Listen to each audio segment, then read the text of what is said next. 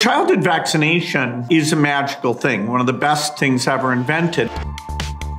In fact, so good that a lot of these diseases we vaccinate against, people have lost broad awareness of them. The basic vaccines include one that protects you from diphtheria, tetanus, and pertussis. And the coverage levels have gotten up now 85%. And the result of that is that the deaths from these three diseases are way down, just over a quarter of what they were at the turn of the century. And so, the horrific burden and the ugly face of these diseases is far less known today than in the past.